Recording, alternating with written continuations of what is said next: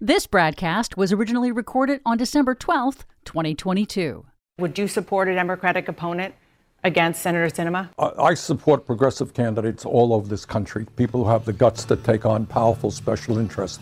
Does she have the guts to take on powerful special interests? No. No. You tell him, Bernie. She does not. Well, I don't know why I came here tonight. That's why. I got the feeling that something ain't right. No, it ain't. I'm so scared in case I fall off my chair. And I'm wondering how I'll get down the stairs. Clowns to the left of me, jokers to the right. Here I am, stuck in the middle with you. I am. From Pacifica Radio in Los Angeles, this is the BradCast, as heard on KPFK People-Powered Radio in LA, 90.7 FM. Also in Santa Barbara, 98.7, San Diego's 93.7, and Ridgecrest and China Lake, California, 99.5 FM. Also in California, in Red Bluff and Redding on KFOI and Round Mountains KKRN. Up in Oregon on the Central Coast on KYAQ, Cottage Grove's KSO, Eugene's KEPW. In Lancaster, Pennsylvania on WNUZ, it was WLRI, now WNUZ. In Hawaii, in Maui on KAKU. Columbus, Ohio's WGRN. In Palinville, New York on WLPP. Rochester, New York's WRFZ. Down in New Orleans on WHIV. Out in Gallup, New Mexico on KNIZ. I already said that. Concord, New Hampshire's WNHN. Fayetteville, Arkansas's KPSQ. Seattle's KODX, Janesville, Wisconsin's WADR, and Minneapolis, St. Paul's AM 950. KTNF. We also stream coast to coast and around the globe every day on the internet on the Progressive Voices channel, Netroots Radio, Radio for Humans, NicoleSandler.com, Radio Free Brooklyn, Workforce Rising, No Lies Radio, Verdant Square Radio, Detour Talk, and most of your favorite podcast sites. Blanketing Planet Earth 5 days a week. I'm Brad Friedman, your friendly investigative blogger, journalist, troublemaker, muckraker, and all-around swell fellow, says me from bradblog.com. Okay, we are back following my continuing unavoidable adventures in oral surgery. Hooray, dentistry. That took me out of our previous BradCast, but a whole bunch of Arizona-related issues happened on Friday that I want to try to touch base with you on today because, in fact, they affect elections all over the country, and even in the case of the corrupt, horrible Kyrsten Sinema, it also affects the balance of power in the U.S. Senate. I will get to Sinema, I hope, in a little bit, along maybe with some of your phone calls if you want to jump in, some of your thoughts on her jumping from the Democratic Party to become an independent senator, who still caucuses, however, with the Democratic Party anyway. Unless you want to ring in on anything else today, including the other Arizona election stories that broke late on Friday night that I kind of want to step through with you today. Anyway, if you want to write down our number, it's 818-985-5735. If you want to queue up right now, 818-985-KPFK. I believe you will need to hit option number 1 because if you hit option number 2, we are in Fund Drive here at KPFK, which I also welcome you to hit. That button number 2. Indeed, we put the fun in Fund Drive. There you go, Desi Doyen. Well said. First, election contests and lawsuits and so forth. That's not unusual. They happen all the time, particularly in very close races. Candidates usually seek recounts first, and if they can't have a recount, or if they can't win that way, and if they're alleging some sort of irregularity which caused them to lose, well, they may seek a new election in such a lawsuit. It's exceedingly rare for candidates to actually be granted a new election. Things have to have gone really, really bad, or at least the candidate needs to show evidence of enough fraud or other irregularities that without a new election, or without those irregularities, that they would have won that election in the first place. Usually, At best, and frankly, it's in the very, very rarest of circumstances, a new election might be run in such a case. I can recall maybe twice over my nearly 20 years of covering elections that a new election was actually ordered in such a circumstance. I remember some years ago, I think it was back in 2004, election officials had actually destroyed data from a Diebold touchscreen voting system that, because they had destroyed the data, that disallowed a recount for a ballot referendum to take place on, I think it was legalizing marijuana way back then. That was up in Alameda County, California, I believe. It was unprecedented at the time, and the judge ordered a new election on the same initiative to be held, I think, in the next, whatever the next election was.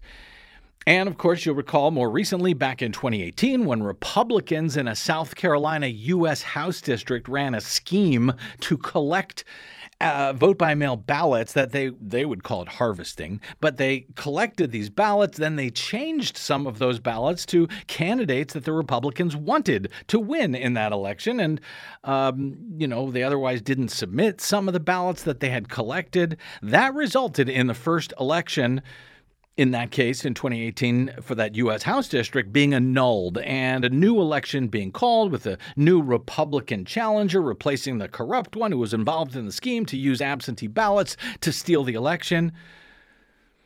But those sorts of things, that's very rare. What doesn't generally happen, really ever that I can think of offhand, is that a judge would simply award the race to the candidate who was certified by election officials to have lost the race, simply because, they filed a lawsuit, they asked to be named the winner, when all known evidence shows that they actually lost the race. But in the Trump MAGA world that we now live in, that is exactly what happened in several races for several Republican sore losers in Arizona late on Friday. Former candidate for governor Kari Lake, late on Friday, filed a lawsuit asking the court to set aside her electoral loss to the Democrat Katie Hobbs and just declare her the winner instead by judicial fiat. Of course, that ain't going to happen, at least not based on the purported evidence that she included to support this notion in her 70-page lawsuit. If a judge won't declare her the winner, then Lake wants an order requiring Maricopa County, that's Phoenix, it's the state's largest county by far. It's more than double the size of any other county in the state. She wants Maricopa County, and apparently only Maricopa County, which she was certified to have lost by about 2 points. She wants them to redo the gubernatorial election only in Phoenix, only in Maricopa County. Apparently, she had no problems with the counties across the state that she was shown to have won, just not that great big one that she lost in a state where she lost by, about 0.7 percentage points. Well, of course, because to MAGA Republicans, the only legitimate election is the one that they win. Of course. She lost this one by 0.7 points, and that's about 17,000 votes in this case out of more than 2.5 million cast. It was a close race, and frankly, she should absolutely be entitled to have at least a recount if she wishes to pay for it. But guess what? The Republican legislature and the Republican governors in Arizona who have run the state for years, they have barred candidates who lose by more than half a percentage point. They have barred the ability for those candidates to have a recount at all, even if they are willing to pay for it, which sucks. And I've long fought for more generous recount laws, but that is how it works in Arizona. And in this case, in Phoenix, unless, of course, the GOP, the state-controlled state Senate there, decides to spend millions of dollars to have a group of partisans like the so-called cyber ninjas come in at the cost of millions of dollars to taxpayers to recount a presidential election the way they did in 2020, when those cyber ninja clowns found that Donald Trump actually lost by more votes to Joe Biden than the originally certified numbers, at least according to their ridiculous, secretly carried out so-called post-election forensic audit. Now, for Kari Lake, there is some basis indeed for her lawsuit, sort of. Not to declare her the winner, but some basis of a complaint here. Though much of it is also built on little more than Trump-style sore loserism, to be honest. And there are several other lawsuits by several other GOP candidates in Arizona, with some more legit than others, that were also filed on Friday, which I will get to in a moment. They were filed along with Kari Lake's. The filings on Friday all came within a 5-day window from certification of the election result that's set by Arizona law. That was after the state certified all of the November 8 races on Monday this past week, and each county had certified all of their races the week prior. So what is this all about then, other than sore loserism in Kari Lake's case? Well, her lawsuit comes after she spent weeks making a series of public statements and social media posts aiming at sowing questions in the outcome of the contest that she lost to her Democratic opponent, Katie Hobbs, who currently serves as Secretary of State. But even before the election, Lake centered her candidacy on evidence-free claims that the 2020 presidential election had been stolen from Donald Trump, who had endorsed her. For the past month, Lake, her campaign, and her allies have been soliciting election day accounts from voters on social media and at rallies to try to make the case that somehow this election was fraudulent or stolen from her. If the process was illegitimate, then so are the results, said Kari Lake on Twitter on Friday when she announced her lawsuit. Okay, she said, stay tuned, folks. Well, we're tuned. For her part, Katie Hobbs called Lake's suit baseless in a post of her own on Twitter. She described it as, quote, the latest desperate attempt to undermine our democracy and to throw out the will of the voters. The suit claims that the election was corrupted in Maricopa County and that Kari Lake should simply be declared the winner. The 70-page filing, as the New York Times describes it, relies on a hodgepodge of allegations ranging from voter and poll worker accounts to poll numbers claiming that, voters agreed with Ms. Lake on the election's mismanagement. Poll numbers, meaning polling, public opinion polls. But elections are not decided by what some voters might think about an election in some partisan poll or another, and results are certainly not tossed out from elections on that basis. Actual hard evidence that the candidate could have won, but for whatever irregularities occurred that they're able to demonstrate. In that case, maybe you will get a judge to call for a new election. But some of what Lake cites in her lawsuit comes not from last month's election, but it actually comes from 2020, including allegations of wrongdoing by election officials in the state for taking part in efforts to try to tamp down election misinformation after the 2020 election on Twitter, before Lake had even declared her candidacy for 2022. So she's basically recycling. Yeah, she is. I mean, it's insane. Before she was even in the race, she is going back to claims that were made by the Secretary of State for that election to say that now somehow she should be named the governor. Now, a spokesperson for Maricopa County, in the only real response from the county that I've seen so far, they correctly said that the court system is the proper place for campaigns to make their case to challenge results. It is, even if the lawsuit fails. That's opposed to, death threats and menacing behavior that we've seen from some of the MAGA folks in Maricopa County over the past 2 years as they try to, intimidate election officials, including the Republican election officials that generally run the entire county of Maricopa. So the spokesman there said, quote, Maricopa County respects the election contest process and looks forward to sharing the facts about the administration of the 2022 general election and our work to ensure that every legal voter had an opportunity to cast their ballot. Now, a number of those people cited as experts in this lawsuit filed by Kari Lake and one of the lawyers who filed the case are actually part of an election liar network that is led by Mike Lindell. Yes, the MyPillow guy, the CEO dude from MyPillow. I'm sure you're shocked to hear that he's behind this particular lawsuit in Arizona. He's been pushing these conspiracy theories without evidence about election machines since at least early 2021. Another lawyer of Lake's is a guy who represented the Cyber Ninja clowns during their pretend forensic audit in Maricopa after the 2020 election. Her legal action came as lawsuits were also filed on Friday by other Arizona Republicans who lost the midterm elections as well, including Mark Finchem, who ran for Secretary of State. He lost by 120,000 votes. But he's suing for the very same thing. Make him the Secretary of State by fiat.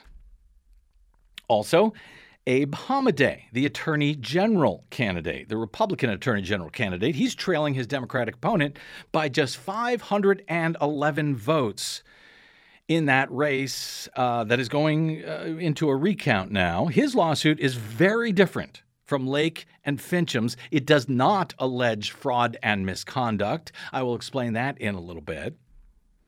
One of Lake's lawyers was involved in an earlier federal lawsuit brought unsuccessfully on her behalf and on behalf of Finchem. It was filed before the November 8 election even happened. But as we talked about, I think it was just last week on this show, a federal judge found that it contained, quote, false, misleading, and unsupported assertions about the election system. And in fact, the judge sanctioned the attorneys who filed that lawsuit because they were so unsupportable. So the central basis, what is it for the claims from Lake and Finchem? Well, her lawsuit centers on the long lines and other problems that they did have on Election Day in Maricopa County that she alleges led to voter disenfranchisement. Now, I got to sort of stop here because the irony of a Republican candidate charging that long lines led to voter disenfranchisement after so many years of that exact same thing happening to Democrats all over the country and Republicans dismissing those concerns out of hand. Oh, sorry. Long lines? Too bad. We didn't have any problem at our white Republican jurisdiction. I mean, they have not only dismissed those concerns for election after election after election, but they actually cause those long lines on purpose in predominantly Democratic counties and precincts around the country by not deploying enough voting machines or assigning too many voters to certain precincts or denying easy access to vote by mail or early voting to help ease the lines on Election Day. As you know, we have covered that for years on this program and at bradblog.com, and Republicans in general have never given a damn about it. But believe it or not, I do actually give a damn about it, whether it occurs to Democrats or Republicans or anybody else. But I especially care about it, of course, when it is done on purpose to prevent certain people from voting. And that was decidedly not what happened in Maricopa, at least according to all of the available evidence, which suggests that, yes, there were long lines at certain voting centers in both Republican and Democratic areas of the county alike. And why? Well, because there were serious problems, real ones, that occurred with some of the print-on-demand ballot printers that are used at Maricopa's voting centers. There are hundreds of these voting centers across the county. Voters can vote at any of them, any that are convenient to them or near where they live, on the way to or from work. So all of the ballots for all voters must be available at all voting centers, which is why they do a print-on-demand system when voters check in, giving each voter the correct ballot with the correct races for their particular precinct location where they live. And when that system failed at about 20 or 30% of the voting centers on Election Day in Maricopa last month, well, everyone was able to vote on one of the hand-marked paper ballots that were printed out by those ballot-on-demand printers. But the optical scanners in about, as I say, 20 to 30% of the voting centers were having trouble reading the ballots that were printed out by those printers. And the scanners were rejecting them. Now, it is not entirely clear why. Jen Fifield, she's formerly of the Arizona Republic. She just published a great story on the ongoing investigation into the matter. It appears, as of now anyway, that it has something to do with the type of paper that they were using, that they were printing on with these printers, also the volume of voters at some voting centers, also the age of the ballot printers, all fed into what went wrong here, leading those printers to print too lightly in some cases to be read by the optical scanners. And yes, it affected voters in Democratic and Republican areas both because it seemed to be random where they occurred within the county. However, because Donald Trump and the MAGA cinematic universe of conspiracy theorists have told their voters not to vote by mail, or do not vote during early voting, but wait for Election Day, well, there is certainly the potential that more Republicans stood to be affected by this problem because more of them were voting on Election Day. But here's the deal. None of them lost the opportunity to vote. If the optical scanners at the voting centers weren't working, well, people could still vote. They were just instructed to put the ballot into a locked box that was attached to the scanning machines. That ballot would then be tallied later, just as many other counties in Arizona do for all of the voters. And as a matter of fact, so does Maricopa County for early voting. They don't scan them when you go to early vote. You early vote, they print out your ballot on demand, you fill it out, and you put it in a locked box. It is scanned later on back at county headquarters on Election Day. So not being able to scan at the polling place disenfranchised nobody unless they chose to be disenfranchised by it, because they were getting bad information from, yes, the Republican Party of Arizona, the state Republican Party, who was telling them, don't vote, don't put your ballot into those box number 3 or door number 3 or slot number 3. They call it different names. Basically, that's the secure ballot box that they're supposed to put their ballot in if the scanners aren't working. But the state GOP was telling them, oh, don't do that. So what some of these folks did was they chose to be disenfranchised by walking away and not voting at all, or in a very few select cases, they actually walked away without checking out of the precinct first. They had signed in, they found they couldn't cast their vote, and they walked out. They either decided they weren't going to vote at all, or they decided, I'm going to go to another voting center and vote there. But if they haven't checked out, then it looks like they have already voted. And when they went to the other voting center, they were told that they had already voted elsewhere because they failed to check out of that precinct.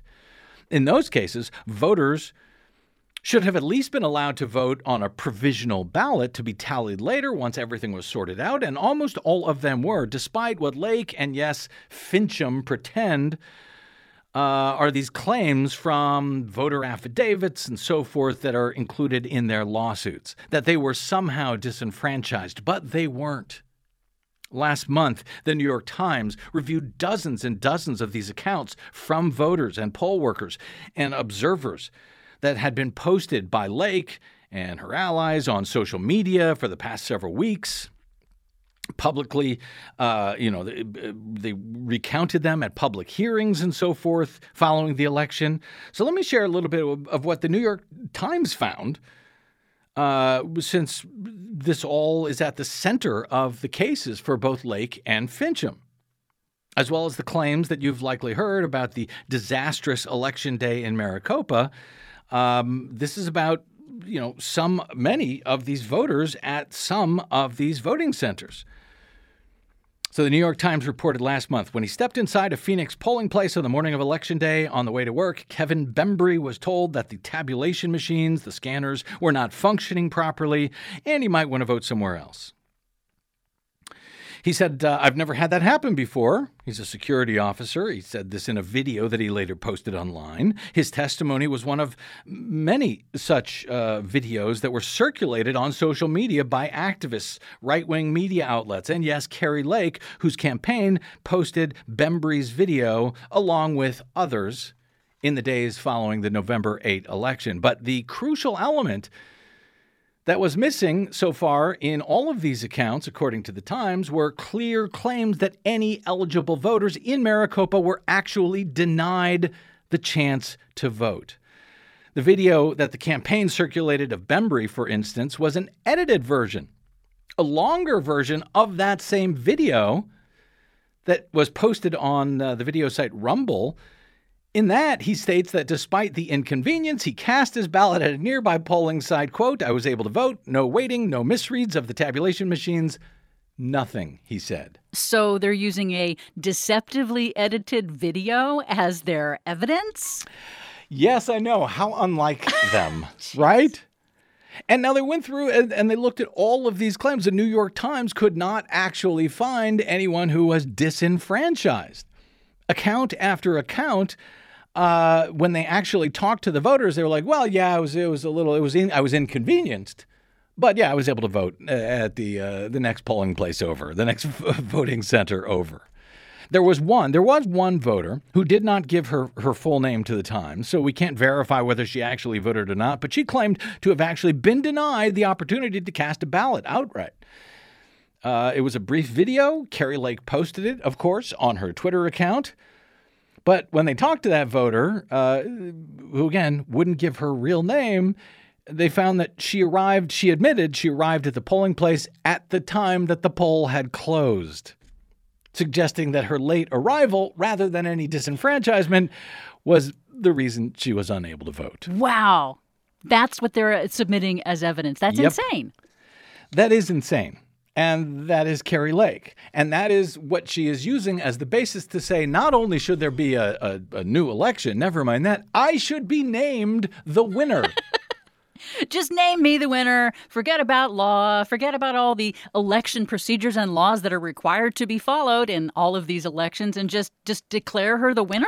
That's what nuts. she wants. That's what she wants. Now, she claims also, by the way, hundreds of thousands of illegal ballots infected the election in Maricopa County, though she seems to have even less evidence to support that than, massive voter disenfranchisement because of this printer problem. The lawsuit also references issues that were raised and repeatedly debunked following the 2020 presidential election and the subsequent Republican Arizona Senate review of Maricopa County, paid for by the taxpayers, carried out by the buffoons of the cyber ninjas. Now, as to the suit that was brought by Mark Fincham, and he is even, if this can be said, he's even Trumpier and MAGA-ier than Kari Lake is. He unsuccessfully, I should say, ran for Secretary of State after he had lied about the 2020 election. And, by the way, he appeared at the January 6th rally at the U.S. Capitol in 2021. Now, his claims were also filed on Friday, along with a congressional hopeful, guy by the name of Zink. I failed to write down his first name here. These are based on three key allegations from Fincham, which they say gave Democrats an unfair advantage on November 8. Well, voters were disenfranchised because of the voting machine problems in Maricopa. That shows up in the Fincham and Zink suits as well. They say voters were forced to wait in long lines or made to deposit ballots into a box to be counted later, which, again, it's nice to hear Republicans giving a damn about long lines. But there is no problem with ballots being counted later, especially when, as the Times seems to suggest, and as Maricopa County officials insist, and they're Republican officials, everyone who wanted to vote got to vote in Maricopa. All right, the second point from Fincham and Zink. Hobbs, as Secretary of State, Katie Hobbs has a conflict of interest in overseeing the election as Secretary of State because she's also running for governor and she refused to recuse herself. Now, I would agree that is absolutely a conflict of interest.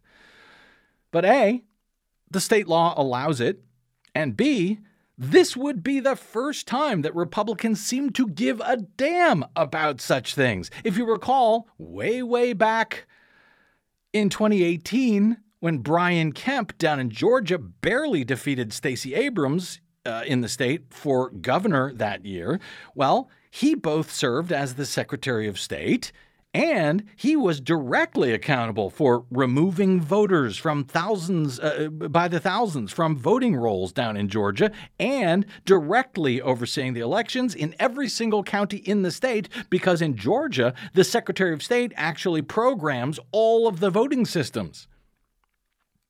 Unlike in Arizona, where counties by and large run their own elections, and the Secretary of State is more of a figurehead overseeing it all. So that's the second reason, because Hobbs didn't recuse herself. That's the second reason that Fincham believes he should be named Secretary of State. And also, Hobbs failed to properly certify tabulation machines in the state, which allowed the, quote, uninspected and unverified machines to have widespread failures. Now, that is just out and out false for reasons I discussed a bit last week on the show, so I won't bore you with it again now. So good luck to Fincham and Lake and Zink, for that matter. Zink lost his long-shot race against popular incumbent Congressman, Democrat Ruben Gallego, by more than 76,000 votes. Gallego is considering running for U.S. Senate against or instead of Kyrsten Sinema, but we'll try to get to that in a bit. Both of these men, Fincham and Zink, were both outside the U.S. Capitol on January 6 of 2021, when the Trump supporters stormed the building to prevent Congress from certifying election results that year. Zink's son, by the way, was arrested and indicted on several charges in connection with that riot, including trespassing, obstruction, etc. He's pleaded not guilty. I suspect the suits by all three of these people, Lake, Fincham, Zink, I suspect they will all be tossed out, perhaps sooner rather than later, by the courts. Now, as to the other lawsuit that was filed by the Republican Attorney General candidate Abe Hamadeh, well, that is a very different story. Abe Hamadeh is the GOP candidate who lost the race for Arizona Attorney General by just 511 votes out of more than 2.5 million casts. That's according to the certified results that have been that have already been signed by the Republican governor and the Democratic Secretary of State. Well, Hamadeh filed a new lawsuit challenging that election on Friday. The contest between him and Democrat Chris Mays, that still faces an automatic recount due to state law because of the slim margin. And Hamadeh's legal challenge seeks to eliminate some votes that he asserts were illegally tallied and includes others that he claims were improperly left out of the official total. But unlike the Lake and Fincham suits, Hamadeh's specifically notes that he is not making claims of fraud or nefarious action in the election. That is in stark contrast with Lake and Fincham, particularly Lake, who makes claims of, quote, intentional misconduct related to problems at the polls, real problems at the polls. The plaintiffs are not, by this lawsuit, alleging any fraud, manipulation, or other intentional wrongdoing that would impugn the outcomes of the November 8, 2022 general election, says the complaint from Hamadeh. Plaintiffs bring this lawsuit to ensure that all lawfully cast votes are properly counted and that unlawfully cast votes are not counted. So, okay. It sounds good. It sounds totally appropriate from this Republican, especially with an election margin of just 511 votes out of more than 2.5 million cast. And that's even true if Hamadeh is also a Trump-backed MAGA right-winger. Yes, even MAGA right-wingers and their voters deserve to know if they actually won or lost. And by the way, that includes Lake and Fincham as well.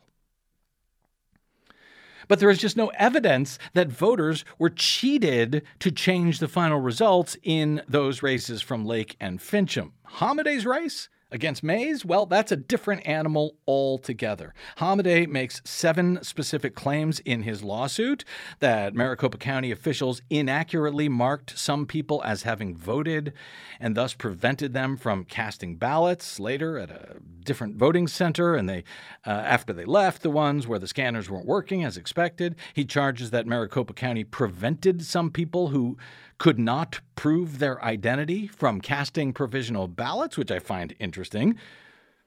If they did that, that is certainly a problem, since any voter should be able to cast a provisional ballot to be determined later if they had a right, an actual legal right to vote. But because Republicans have spent so many years preventing voters from voting unless they had very specific ID, well, I suspect that some poll workers did not know any better and, yes, prevented those presumably Republican voters from voting without the proper ID, just as the Republicans had set up. Hamadeh also charges the county officials from across the state inaccurately tabulated voter preferences when duplicating ballots that the machines could not read. And I don't know if that happened or not, frankly, but I have long had a problem with election officials taking ballots that could not be read by the optical scanners and then remaking them by hand on a separate ballot to then be scanned, rather than simply hand counting those ballots that for whatever reason were unscannable. It's supposed to be overseen, this process, by bipartisan election officials. I assume it was, but who knows? Either way, I find it unbelievably offensive that someone is remaking my ballot, frankly. It is not unlawful. That's how they do it all over the country. But, you will try and argue anything you can when you're trailing by just 511 votes. Yeah, remaking the ballots is just also offensive to me, and it seems really stupid and inefficient. Not just because it's the opportunity to introduce errors, which presumably are being overseen, but it's just inefficient. Just count them by hand. They're right there in front of you.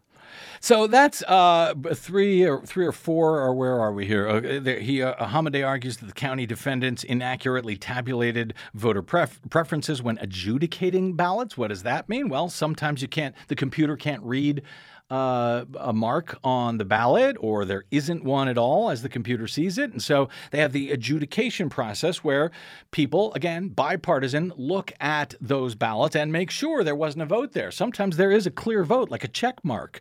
Instead of filling in the bubble, there's a check mark, which means that the scanner may not read it as a vote. Well, they adjudicate it with human beings. And if, the mark was too light or something, well, they can see it and they say, oh, that actually is a vote for candidate A or candidate B. So Hamadeh is claiming that during the process, the adjudication process, some votes were mistallied, but a recount should discover that one way or another, and a recount is happening. Also, county officials improperly accepted some early ballots when the signatures on the envelopes did not match signatures on file for those voters. That is always a concern because signature matching is usually done by non-professionals and because signatures change over time. That's just one reason that some jurisdictions are moving away from using signatures at all to determine voter authenticity on mail-in ballots. He also charges the county officials improperly counted faint marks as undervotes, which would tie into the adjudication issue already mentioned. And finally, that county officials did not count some provisional ballots because their voter lists were not properly maintained. Again, if they've got evidence for that, that should be easy to demonstrate and to then, count those ballots, those provisional ballots that for some reason were not counted, because they still exist. The lawsuit claims 126 people cast provisional ballots that were not counted because of that problem, and another 269 people submitted early ballots that were also not counted. That brings us up to 395. That's almost 400 votes. The suit also claims a material number of voters were denied the chance to even cast provisional ballots because of these issues. So again, in a race of the margin of 511, this contest is perfectly appropriate. Whether it changes the outcome, well, that remains to be seen. But I just want to separate what Hamadeh is doing here from the baseless, buffoonish, sore loser lawsuits that were filed by Kari Lake and Mark Fincham and that Zinc dude. Because, when I point out some of the buffoonery from folks like Lake and Fincham and, of course, Donald Trump back in 2020, I'll hear from people who say, well, Brad, you used to, claim this election was fraudulent, or this lawsuit should change the results of an election. Well, I think these are people who are not paying close attention to what I said. But the larger point is that, yes, there are some cases where it's perfectly appropriate to question and challenge the results. And in other cases, they are simply making stuff up, pulling stuff out of their rear ends, which is what Donald Trump did in 2020, which is what Kari Lake is doing now, which is what Mark Fincham is doing now in Arizona. And that is not, apparently, at least not yet, what this Hamadeh guy running for state attorney general in Arizona is doing. Now, for the record, the attorney representing Mays, the Democrat who was certified to have won by 511 votes, her attorney says that he expects the judge to dismiss the case because the arguments don't show that there were enough votes at stake for Hamadeh to actually change the outcome of the election. The attorney says it's all based on information and belief. There are no facts. It's like we believe this may have happened, but they can't show the results would have shifted by more than 511 votes to have Hamadeh be the winner. So we will see. Again, the Maricopa County spokesman said the court system is the proper place for campaigns challenging the results to make their case, and I agree. Even bad lawsuits, make them in court instead of with a gun, outside of a drop box or outside of a counting room, instead of threatening these election officials who work so hard that Kari Lake goes down to Mar-a-Lago and calls them clowns. The election workers, the tens of thousands of them hundreds of thousands of them around the country who work way too long for way too many hours for way too little money to then be threatened by supporters of people like Kari Lake and Mark Fincham, who are making up crap about their elections. So let's hope this stays in court, and let's hope it gets thrown out, at least in the case of Lake and Fincham, unless turns out they've got some sort of actual evidence. And if they lose those challenges in courts, well, hopefully the candidates who lost end up respecting that verdict. But we will see. I'd love to hear from you on all of this. If you have any questions or any thoughts or anything that I've gotten wrong or I've left out of this story, or even if you just agree, 818-985-5735 is our phone number. Hit option number 1 to join us on air. I'm also hoping to talk about Kyrsten Sinema's jump from the Democratic Party. Speaking of Arizona, her jump from the Dem Party on Friday to become an independent and why she's doing that, what it means for Democrats in the Senate between now and 2024. My number, 818-985-KPFK, if you would like to discuss that or anything else on your mind today as we near year's end. 818-985-KPFK. Your calls and more right after this. I hope. I'm Brad Friedman, and you are listening to the BradCast.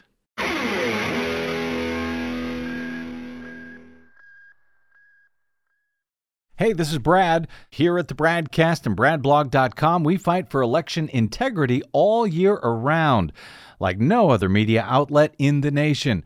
But of course, we need your help to do it. Please stop by bradblog.com/donate to make an automated monthly pledge of any amount you like, or even just a one-time only contribution to help us remain on your public airwaves and completely independent. The fight for voting rights, civil rights, and to save our planet continues. Please help us continue that fight independently over your public airwaves by stopping by bradblog.com/donate right now. Go ahead, do it right now. From Desi Doyen and myself, thank you. You're listening to an encore presentation of the BradCast. I love you, Arizona. Your mountains, Yes. The worst possible BradCast bumper music you will ever hear on this program. A rock bottom guarantee from us here at the BradCast. I'm Brad Friedman. Thanks for sticking with us. My mother loves that song. So there you go. So I play it every now and again when I can stand it. Hope you can too. Merry Christmas and Happy Hanukkah, Mom. We'll take some of your calls at 818-985-KPFK on anything having to do with Arizona that I just covered in the last, 45 minutes or so. But also, when it comes to Arizona, well, just days after the Democratic Senator Raphael Warnock ensured that he will, in fact, serve a 6-year term as U.S. Senator from Georgia in his runoff election last Tuesday, Donald Trump's handpicked horrible candidate, Herschel Walker, in the Peach State, that assured that there would be Democrats would have a 51-49 majority in the upper chamber.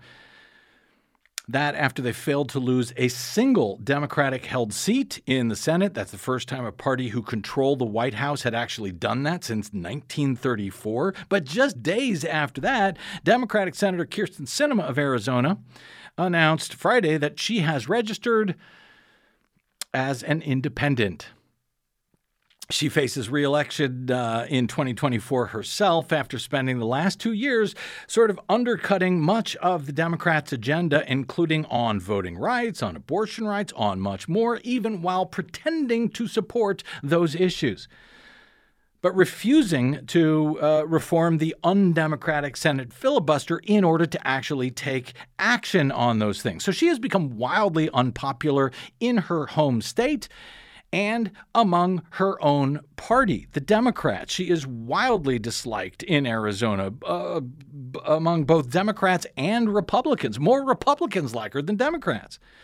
She said, I don't fit well into a traditional party system, she said in an interview on Friday. Which is true if by traditional party system she means a system where voters who went to bat for her big time to get her seated in the Senate in the first place actually expect the candidate that they worked so hard for to actually vote with the supporters instead of against them. Here's a clip from that interview on Friday announcing her party label change on Friday with CNN's Jake Tapper. When you look at your voting record and the issues that are important to you as spelled out on your website, most of them are traditional Democratic issues. Expanding healthcare access, abortion rights, LGBTQ rights, environmentalism, green energy. That sounds like a Democrat to me. I know this is really hard for lots of folks, especially in DC. But what's important to me is to not be tethered by the partisanship that dominates politics today. Oh. I'm actually not even thinking about electoral politics or talking about that at all right now. Oh, stop. Just stop. I mean, this is absolutely about electoral politics, and it's about her electoral politics specifically because of what she has done over the past 2 years. She was almost certainly going to be primaried by Democrats in 2024. But this way, if she runs in 2024 as an so-called independent, she won't have to face a primary. She could just run as an independent and probably help whoever the Democrat is, whoever wins the nomination in 2024. She's probably helping that Democrat to lose to the Republican. This is about her. This is not about the party at all, particularly since she claims she's going to continue caucusing with the Democrats. In fact, she hasn't actually attended a caucus meeting in the Senate with Democrats for several years, reportedly. But this is what she claims. So it was going to be 51-49 before she jumped from Democrats to independent. It is going to be 51-49 now in the same way. The only difference is Kyrsten Sinema's personal future and how things work out. It is pathetic. 818-985-KPFK. Am I wrong? Is there something I'm missing here? I mean, she, is likely to lose bigly if she runs as an independent. Right now, her support is anywhere from 5% to 35% across the entire state, depending on which poll you look at. So, but nonetheless, she could cost Democrats a seat in the Senate when they're going to have another tough year in 2024 defending Democratic Senate seats in red states that year. 818-985-KPFK is our phone number. Let's try to get a couple of calls in here. Brian in Temecula. Hey, Brian, welcome to the BradCast, sir. Hey, Brad. Thanks for taking my call. Sure. Hey, I see things a little bit differently. You and I typically disagree on a lot of stuff, but I also have the best interest of our country at heart. And I think right now we're so divided, it's gotten bad. Red versus blue versus red. And the problem is, it's both sides. You've got Stacey Abrams, who never concedes her elections.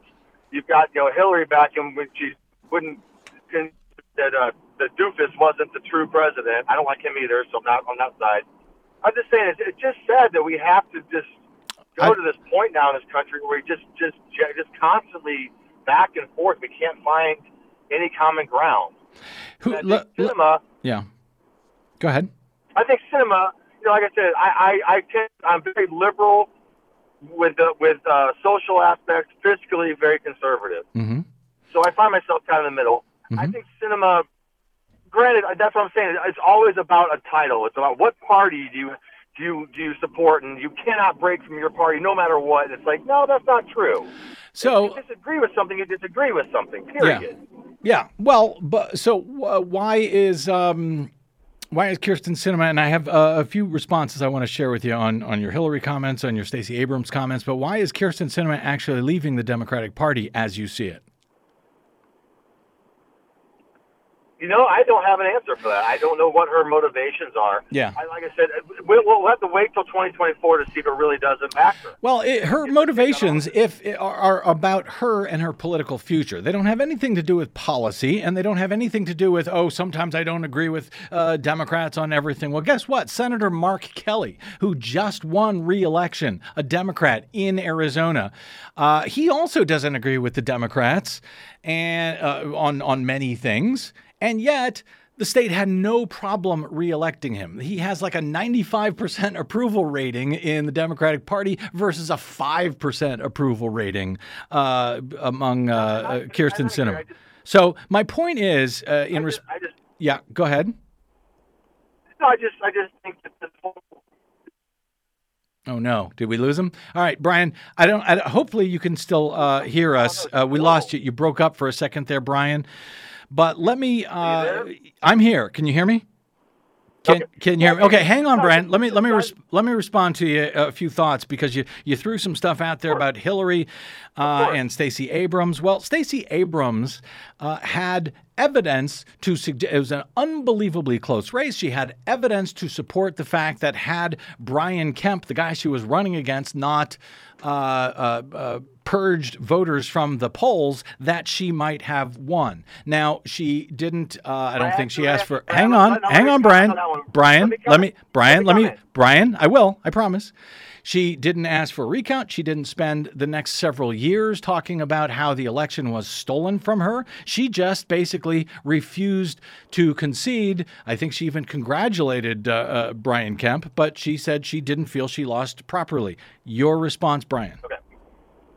My response is, do you see, Brad, how you say when it's someone on your progressive Democratic side of things, there's an excuse? Nope. There's always an excuse. No, that's not true, Brian. That's not true. Brian, that's not true. And I'm going to get short. Brad. Hang on, Brian. Brian. Hang on. I'm going to get short with you only because we are at the top of the hour. If you have listened to the show, if you have read bradblog.com over the years, you will see I went to bat for far right Republicans who I would never support, who I would never vote for when they got screwed over by the voting system. I just spent a half hour in support of Abe Hamadeh, who is a far right MAGA minion, saying he has every right to challenge that election. There are 511 votes margin. He very well may have a case to win. So if you want to turn this into, Brad is just against anyone who isn't with his party, that's not my party, Brian. I'm not a Democrat. I'm not a Republican. I'm talking about the facts here. You're part of the problem, Brad. Okay. Thank you, Brian. I appreciate the call. But people have to get together. That's just it. That's all it is. Happy People to. have to get together. Happy to. And stop having parties. I have no Party I have killing no our country. I have no problem at all with Republicans, Brian. I have a problem with liars. I've listened to you for a while. I would Okay. sincerely disagree with your comment on that one. Yeah. Well, I've heard you bash Republicans. yes, all day because long. they are liars, Brian, not because they are I don't hear you Republicans. bashing Democrats, progressive liberal Democrats. Like who? AOC, she's an idiot. Is she a liar? What did she lie about? Is she corrupt? What did she do? Amazon, she got her district in New York City completely off the page with Amazon, who's going to build a factory there and Yep. provide tons of jobs. Oh. And she got them kicked out. Right. They So said, you "Bye-bye, we're not gonna do got it." no. I got it, Brian, and I got to get out at the top of the hour. I don't mean to cut you off here. It sounds like you disagree with the policy that AOC had in her district. That is fine. I wasn't asking about policies. I was asking about liars, and I appreciate your call. 818. Oh, I don't have time. 818-985-KPFK is, however, a phone number that you should keep in mind as we are in Fund Drive here. And do we have time for one more? We do. Yes. Okay. Hey, it's always, as always, Mo in Long Beach. Hey, Morris, welcome to the BradCast, sir. I'm sorry I can't get to anyone else because I wanted to take some time to talk to Brian. Anyway, Mo, welcome to the show, sir. Hey, I love everybody. Undermining American elections comes from a fascistic playbook. Your 2024 nominees, it's going to be Trump and Lake. If Trump is out, it's going to be Lake and Marjorie Taylor Greene. And then your Democratic nominees are going to be Pete Buttigieg and my girl Stacey Abrams. Right. And your boy Brian, that's a fiscal conservative, audit the U.S. government. Thank you very much. Talk to you next week. Thanks, Mo. And of course, I don't do predictions around here. You folks can do all the predictions you like. But, you know, this nonsense that we are disagreeing because it's Republican versus Democrats. You know, we hold liars to account here. We hold corrupt officials to account, and we fight for voters, not for any particular candidate, to make sure all votes are counted as cast. Yeah, and people often don't understand really how election laws and administration and procedures actually work, and you know, they're important. And if you don't understand how election laws and procedures work, then you are open to being disinformed and misinformed by liars and people who just don't know what they're talking about. And that makes, you know, it's important to talk about these things and help people understand. If you don't know, now you know. There you go. Thank you very much, Desi Doyen, our producer, Mark Maxwell on our board op today. Thank you, sir. And to all of you who called in, and even those I couldn't get to, thank you very much. Most importantly, thanks to those who support this show, this station, no matter what station you are listening on. Drop me an email if you like. I'm bradcast@bradblog.com. On the Facebooks and the Twitters, I am the Brad Blog. And now, yes, also on Mastodon. You can find me there at the Brad Blog at jorna.host. Try to find me there. I'm figuring it out, this whole Mastodon thing, but doing my best. We'll see you there. Until we see you here next time, I'm Brad Friedman. Good luck, world.